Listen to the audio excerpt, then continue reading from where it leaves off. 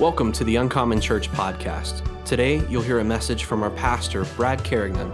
We hope that it helps you to know God, grow strong in your faith, and do all that He has called you to do. There's a popular verse that we use in Uncommon culture, talking about being both kings and priests. It's from Revelation chapter 1 and verse 6. He, the Lord, has made us kings and priests to God and Father, and to Him be the glory and dominion forever and ever. So that's a popular verse around here because a lot of Christians see themselves as kings, and they think intellectually and systems and schedules and plan and time. And that is true, and that is a part of our character and nature. But other people see themselves, I'm a priest, and I'm a worshiper, and I'm an intercessor, and I just want to be into the holy of the holy of the holy of the holiest. And that's true too. But the Bible says that we're not one or the other. We are meant to be both. We are kings and priests. Now, to the New Testament church, to us, this is like inspirational and exciting, and yes, praise hallelujah. But you have to remember, to people 2,000 years ago, especially to the ancient Jewish people, this was kind of a mind bend. Because in Jerusalem, there were priests, but there were also kings. You didn't have both necessarily. I mean, the only incident we look back to is Melchizedek.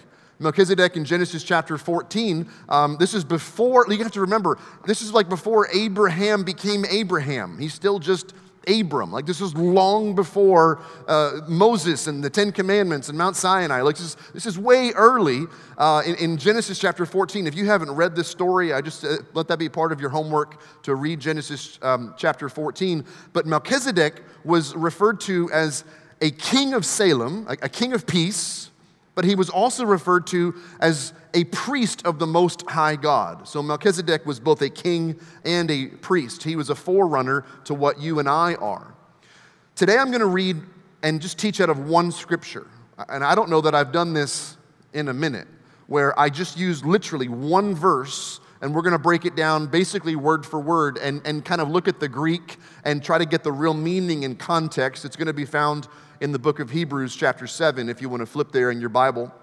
And then I guess I should set up, if you've never read the book of Hebrews, let that be your homework. You should read the book of Hebrews this week. I was reading it this last week, and I got to chapter 7, and I got to this one verse, and it's as if it was just glaring off the page. And I knew that I had to talk about it this morning. But if you don't know Bible stuff, we'll talk about it a little bit.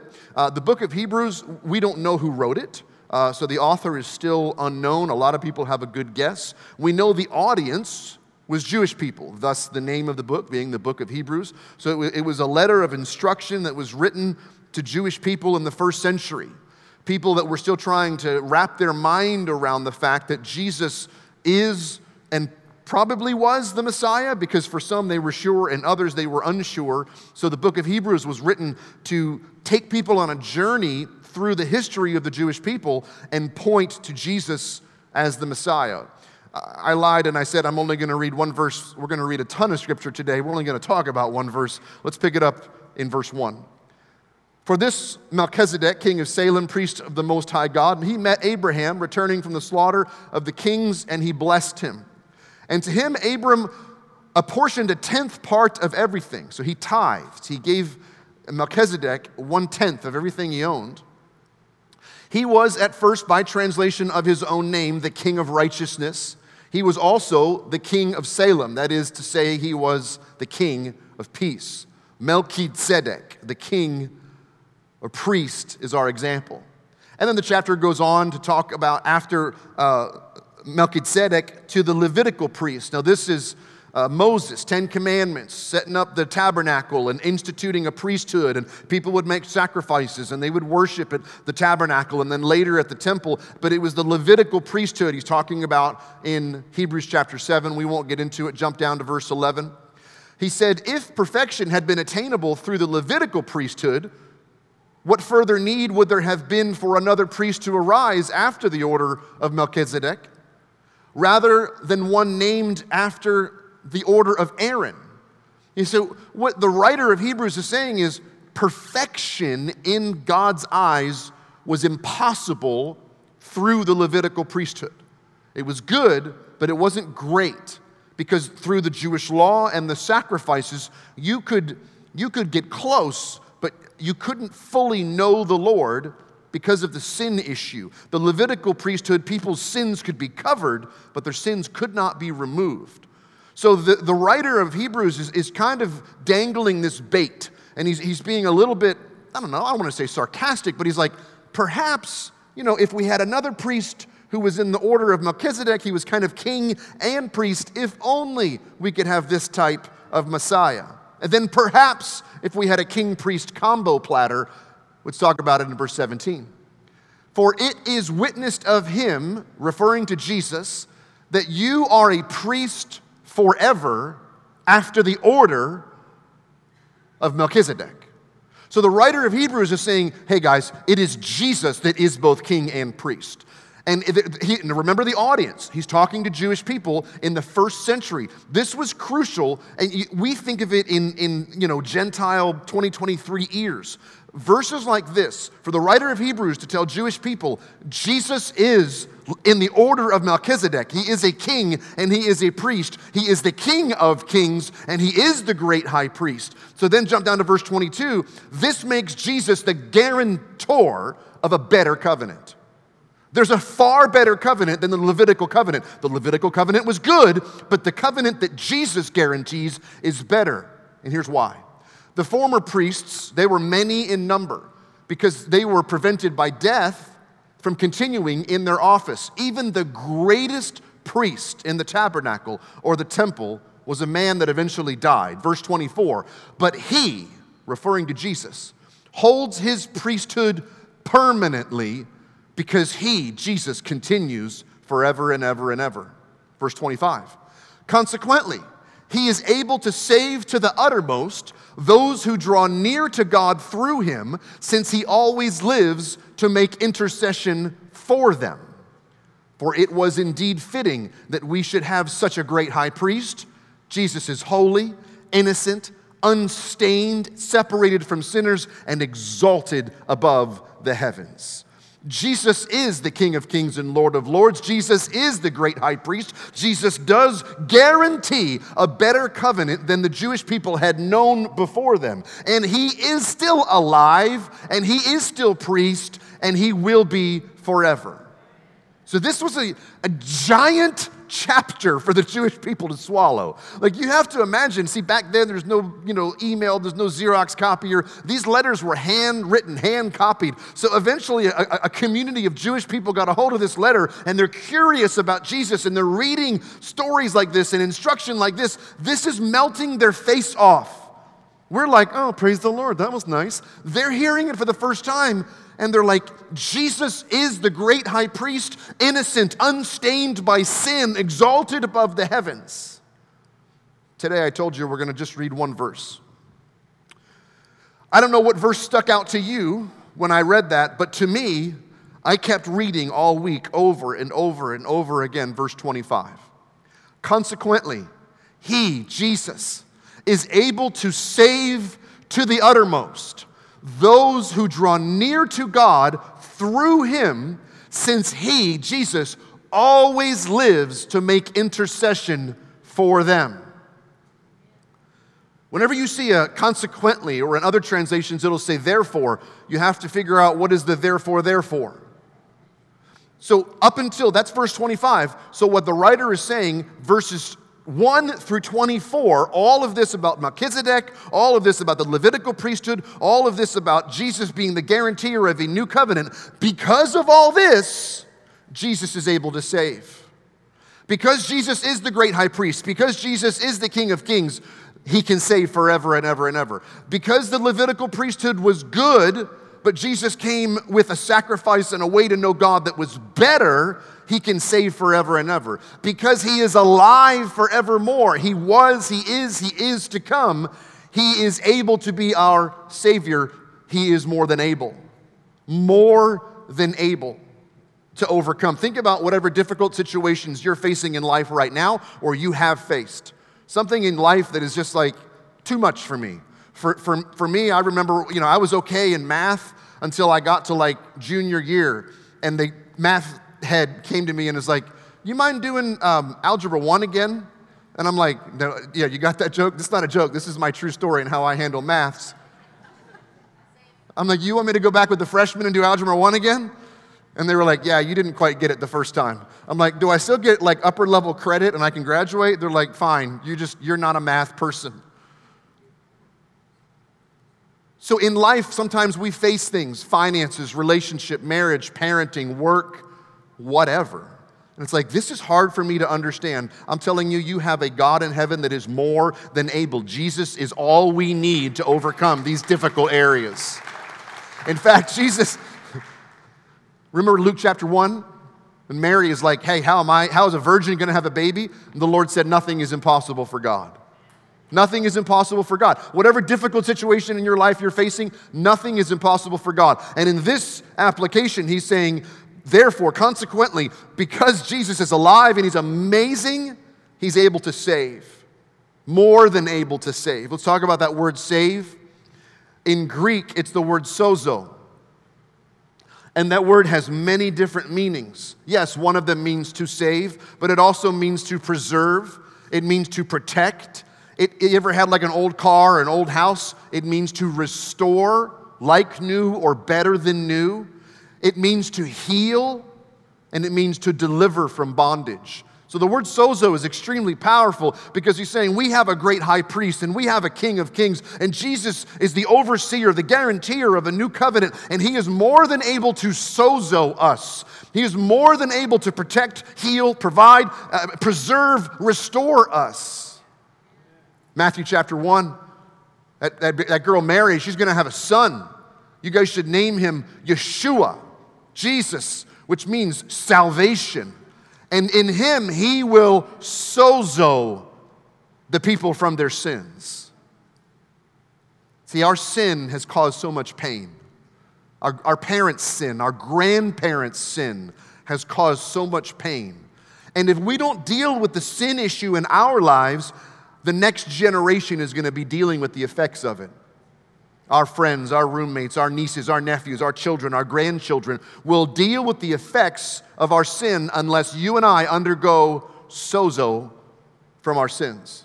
Because when we sin, we open the door to fear. We open the door to pain. We open the door to heartache and addiction and loneliness. And eventually, the Bible says, sin will lead us to death. But God, he's more than able. And he came to sozo us in our body, our soul, and our spirit. He came to save us from ourselves, from our sin, from our pain. He restores us better than new. He preserves us and he protects us. There's an interesting thing I looked it up in the Greek, and this word that was chosen by the writer of Hebrew, the way he used sozo, we imagine, and oftentimes the verse is used in the past tense. Something about God or Jesus sozoed us in the past. Interesting, in Hebrews chapter 7, he is sozoing us in the present tense. It's not a one-time thing that happened in our past. He is constantly sozoing us. He is constantly saving us over and over and over again. So sometimes we'll be like, well, praise the Lord, I got saved whatever years ago. But if you only think you got saved once years ago, you're missing the point of salvation, because Jesus came to sozo us, to save us over and over and over again.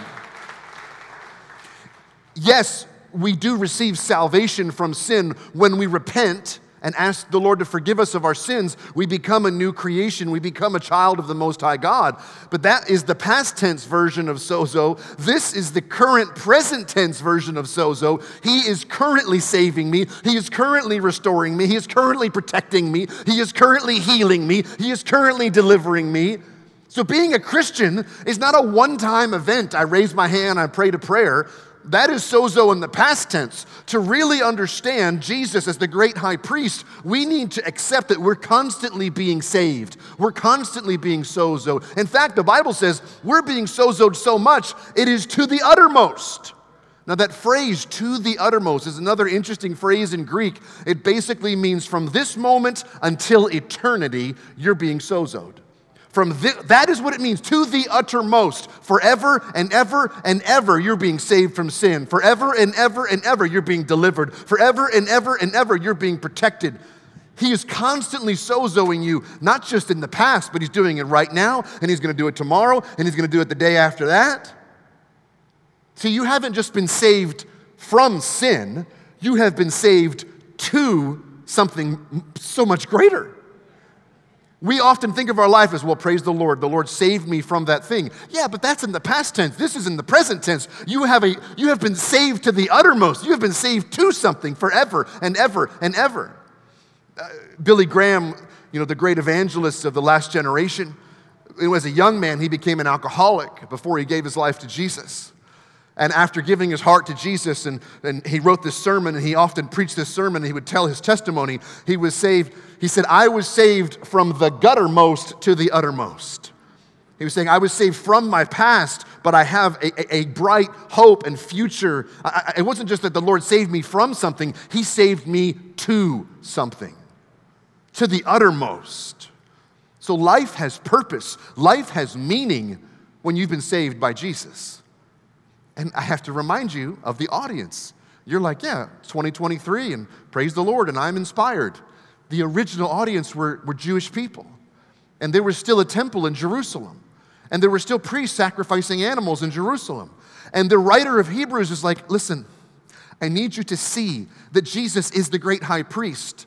And there's no longer a need for you to make these constant animal sacrifices that are temporary. In fact, if you just flip over to Hebrews chapter 10, the writer explains it this way. We have been sanctified through the offering of the body of Christ Jesus once and for all.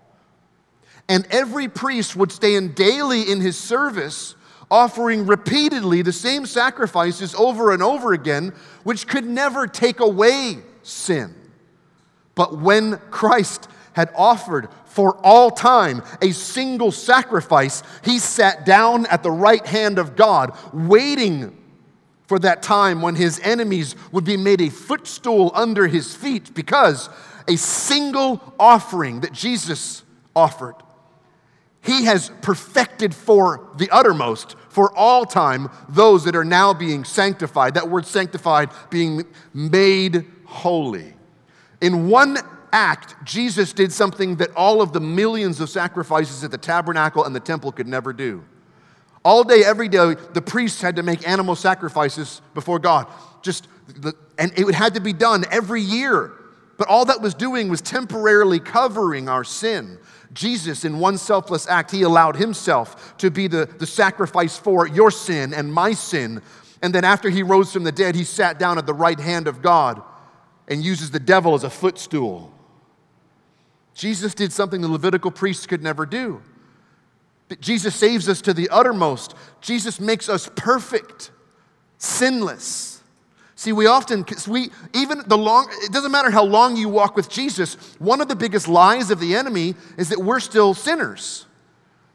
When you repent of your sin, Jesus sanctifies you. He makes you holy. You're no longer a sinner. That's why the Bible refers to the believers as saints. You're no longer an orphan. You became a child of the Most High God. You have been adopted into the family. You have a loving Father in heaven. You will not experience death. Some people are so afraid of sickness and death. You can't scare me with going to heaven. You, as a believer, you will never experience death. You will only experience life and eternal life. We should never know defeat, because the Savior that lives in our hearts sits at the right hand of God with using the enemy as a footstool. Some of you are like, that's praise hallelujah. Is there a catch? Kinda. There's a catch. Hebrews, see if you find the catch. Let's go back and read it again. Verse 25. Consequently, he is able to save to the uttermost those who draw near to him, those who draw near to God through him. There's the catch. You want to experience this level of relationship with God, you have to draw near to the Lord. And it says, those who do that. Do you know what I love about the word those? It is an open invitation for all y'all. Those, it doesn't limit whether it was Jew or Gentile. It doesn't limit whether you're a man or a woman or old or young or rich or poor. Everybody is invited to draw near to God through Jesus. Remember, the audience was Jewish people. And the writer of Hebrews knew that in the ancient world especially, the Jewish people were experts at religion. They memorized the Bible. They kept countless laws to honor God. They were professional at serving God and knowing God. But the writer of Hebrews is trying to teach the people that were reading this letter. He said, guys, this is not a religious thing. 7 different times he says, I need you to draw near. And the imagery is that you would grab the lapels of somebody and you'd pull them near to you. There's an intimacy, not necessarily a romantic thing. I mean, I guess it could be that you pull someone you love romantically in. It's more like we need one another, so I'm going to pull on you and you're going to pull on me and we're going to draw near to one another. Or a parenting situation, if there's an unsafe situation, just instinct in any loving parent, they're going to reach out and pull a child near to them. So the writer of Hebrews is saying, guys, this is not a religious thing. This is a drawing near to God through Jesus. He is more than able to save us to the uttermost, but if you want to know God like this in this intimate way, you have to come through Jesus. Jesus is the only way. Hebrews chapter 4, since we have a great high priest who has passed through the heavens, Jesus, the Son of God, let us hold fast to our confession. For we do not have a high priest who is unable to sympathize with our weaknesses. We have one who in every respect has been tempted just like we were, but he didn't sin. Let us then, this is important, with confidence draw near to the throne of God. What's going to happen there? We would receive mercy. We will find grace that's going to help us in a time of need. How many of you in your life have ever been in a time of need? It's our response to draw near to the throne of his grace and mercy. See, Jesus is the very best high priest. He is the greatest king of all kings, but yet he sympathizes with our weaknesses here on this earth. Why? Jesus knows what it's like to live on this earth. Jesus knows and he's experienced the temptation to sin, but he always chose holiness. Jesus knows that the pain that we carry emotionally when a loved one gets sick or dies. There's no record of Joseph being alive, so Bible scholars assume that Joseph in some way died. So Jesus would have experienced pain and loss in this life. But no matter what he was tempted with, Jesus never sinned. That's not something great that Jesus did. That's an invitation for you and I to live a sinless life. If he did it, that means so can we. Did you see the word confidently? He said, listen, if you're going to come to God through Jesus, you can come confidently to the throne of grace. You will receive mercy if you come confidently. In your times of need, when you need God the most, that is not the time to shrink away. That is the time to draw near to the throne of grace. He is inviting us. He is instructing us to confidently draw near. Think about the places in your life that you confidently draw near to. You walk into your apartment, you walk into your house, you turn the key, you open. Like, you don't walk into your own house like, I guess this is my house that I've paid the mortgage on for all these years. Woe is me. Like, you don't go to your fridge that you've stocked with your own food and be like, thouest fridge of mine that I bought everything in, I wonder if there's something for me. Like, nobody goes to their sock and underwear drawer like, They're your socks, they're your underwear. You go confidently in. You draw near confidently. You don't tiptoe around your own stuff. But somehow that's why we treat God like that. This is an invitation from God. This is what our worship services should look like. You have access to the throne of grace, so you should confidently come marching into the presence of God and say, I worship you, I love you, I bless you.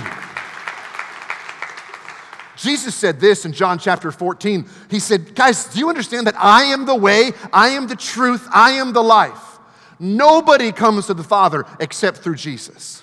So there is an open invitation for us to draw near to God, to receive mercy and strength and salvation and sozo, but it only comes through Jesus, through him. We have to come through. Imagine a door you enter into. Jesus is that access point. Can I just give a little side note? This whole thing about salvation, it's a family thing. God is a loving father, but in life, we often feel like orphans. We feel alone.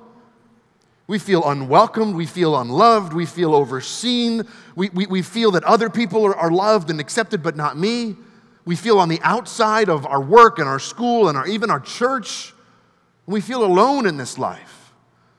And then sin, golly, sin is such a thing that eats our soul and it destroys us, and we struggle with addiction to pornography or alcohol or weed or other harder drugs, or we struggle with addiction to money or fame or notoriety, or we just want to belong somewhere, so we just so desperately try to find acceptance.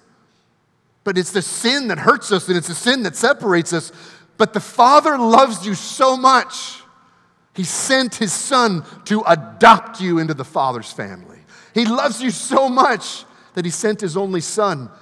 And Jesus is saying, if you want to know the Father, there is room for you at the table. You have to come through Jesus the Son. So the whole act of salvation is a family thing. It's a family thing. All right, back to finish up this sermon. You ever wonder what Jesus does all day, every day? Like, we go to work, we go to school, we take a shower, we brush our teeth, we know what we do all day, every day. What does Jesus do all day, every day?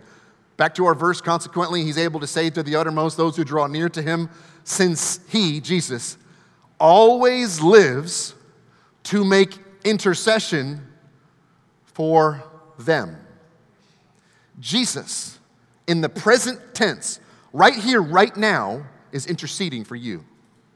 He is alive, and he's interceding for you. See, oftentimes we read our Bible and we picture Jesus alive on the earth. Or we take an Israel tour with Brad and Josie in November, which registration is about to close. So if you're going, it's time to sign up. I was going to say poop or get off the pot, but you're not allowed to say that in church. Sign up or don't go on this Israel tour. We picture Jesus alive on the earth. Maybe healing the sick, multiplying food, preaching the Sermon on the Mount, overturning tables in Jerusalem. It's easy to picture Jesus on the earth 2,000 years ago. But do you also picture Jesus alive, seated at the right hand of the throne of God, praying for you, interceding for you? That's what he's doing right now. 1 Timothy chapter 2 and verse 5. There is one God, there is one mediator between God and man, and that is Christ Jesus. So the funny thing about that word mediator or intercessor is that some preachers have preached it like that we need a lawyer. And because of our sin, God is so mad and he wants to destroy us. Jesus gets in the middle and he's interceding on our behalf. God is so mad at us because of our sin. So please don't kill these people because of the price that I paid.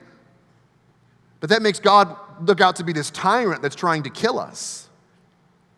Now granted, I'm talking to believers. The writer of the Hebrews was talking to believers in Jesus. If you are not yet a believer in Jesus, there is a measure of truth to that, because the Bible says that our sin has a penalty, a price, and that is death. But when we repent of our sin, we ask Jesus to forgive us. Jesus becomes the Lord of our lives and we become his disciples and begin following him. He applies the work of the cross and he removes our sin and we are made holy and sanctified. So from that very moment, we no longer need a lawyer because our sins have been removed. We have been sanctified. We have been justified. We have been made holy and righteous in the eyes of God. So in that case, the term intercession means somebody that's looking out for us, somebody that's interceding, somebody that's encouraging us. He lives always to make intercession for the family of God.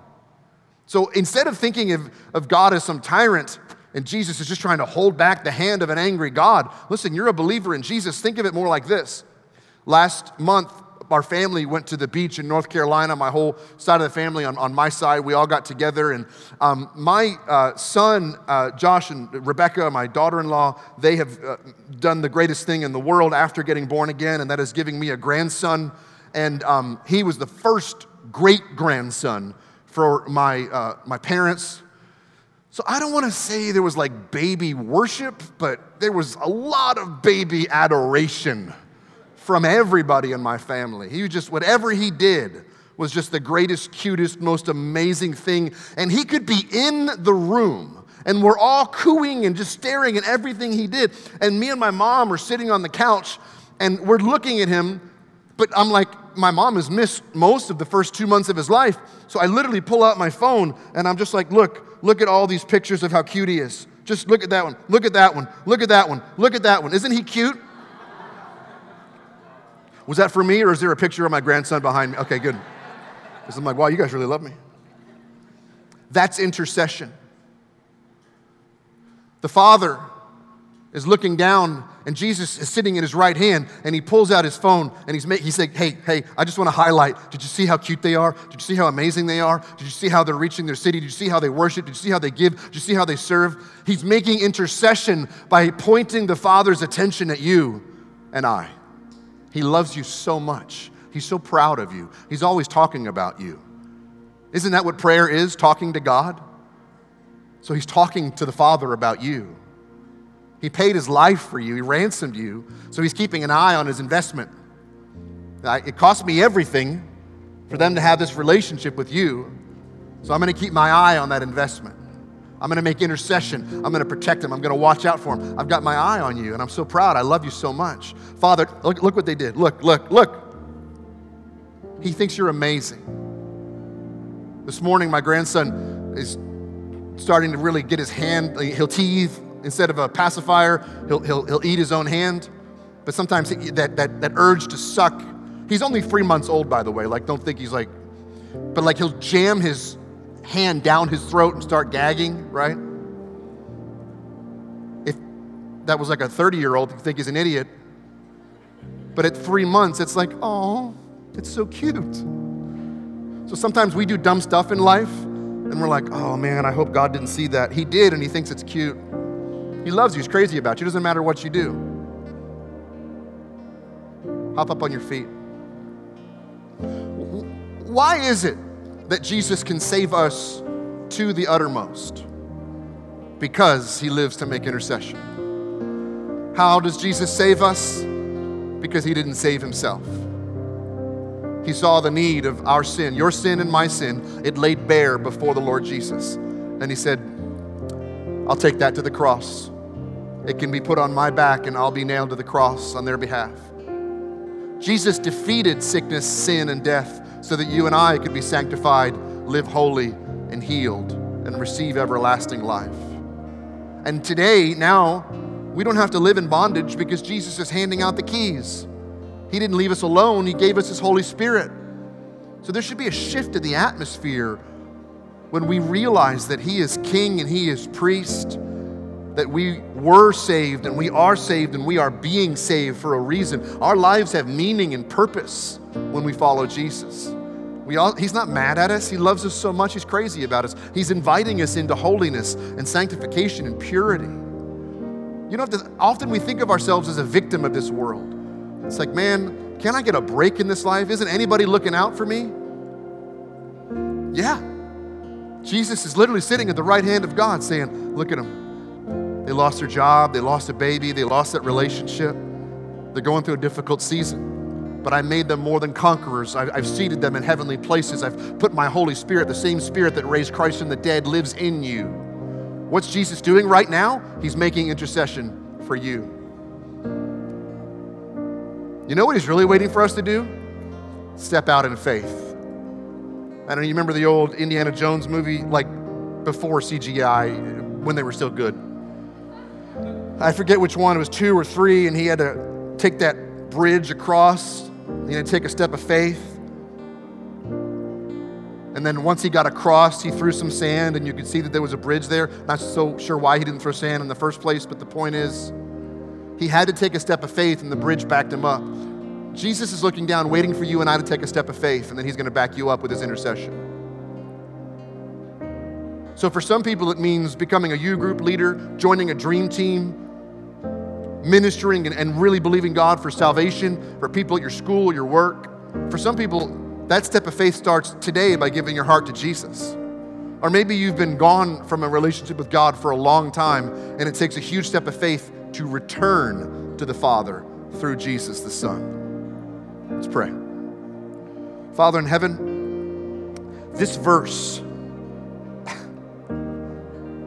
it's so much to try to comprehend in 30 minutes. It's so much to try to comprehend through a Gentile mind in 2023 what the audience heard 2,000 years ago. So Lord, I'm asking that this verse would just continue to marinate, continue to soak and soften our hearts, continue to transform our lives, that we would never be the same again because we have a great high priest, and because you are the king above every king, and because you have created a covenant way that we can approach the throne of the Father with confidence because we have been adopted into your family. With every head bowed and every eye closed in prayer, if you're here this morning or you're watching online and you're not right with God, you don't have that confident access to the Father because there's still sin in your heart, there is an answer for that, and that is repentance, that you'd ask God to forgive you. And he is so faithful and he is so just. He will wash you and cleanse you, and you will receive the gift of eternal life. And he's going to wash away your tears and your fears, your sickness and your sin, make you holy and adopt you and lead you into the family of God. And because there is a place for you at the table with a loving Father that's so proud of you. But we can't enter into that place if we're going to remain in rebellion and sin. So I want to lead you in a prayer to ask God to wash you and cleanse you, to forgive you. Here's the thing, I can't pray it for you. I can lead you, but it's your prayer. You have to believe it in your heart. Pray it out loud. Before we pray, I'd like to know who I'm praying for. This is where the step of faith comes in. With every head bowed and every eye closed. If you need to pray this prayer for the first time, or maybe the first time in a long time, would you shoot your hand up real high? Just be brave. And just say, preacher, pray for me. I see your hand. Is there anybody else? Just shoot your hand. I see your hand. Is there anybody else? Good. Yay, God. All right, YouTube. 2 people shot their hand up right away and said, today is my day to get right with God. I'm going to pray this prayer. I'm going to get right with the Father through the Son, Jesus. If that's you, just right there watching YouTube, just shoot your hand up. It might be live right now. It might be 2 months from now. You're watching this replay. Just between you and God, just shoot your hand up. If you believe this prayer, won't you pray this out loud? Say, Heavenly Father, forgive me of my sin. I repent. And I surrender my life to you. I come confidently into your presence because of Jesus and his sacrifice. So Lord, forgive me. Wash me and cleanse me of all unrighteousness. And I receive the gift of eternal life. Thank you for loving me. Thank you for interceding for me. I bless you. I worship you. I adore you. In Jesus' name. If you agree, say amen. Hey, for you two that got right with God, I'm so proud of you. Wow, wow, wow. Yay, God. Yay, God. All right, here's what we're going to do.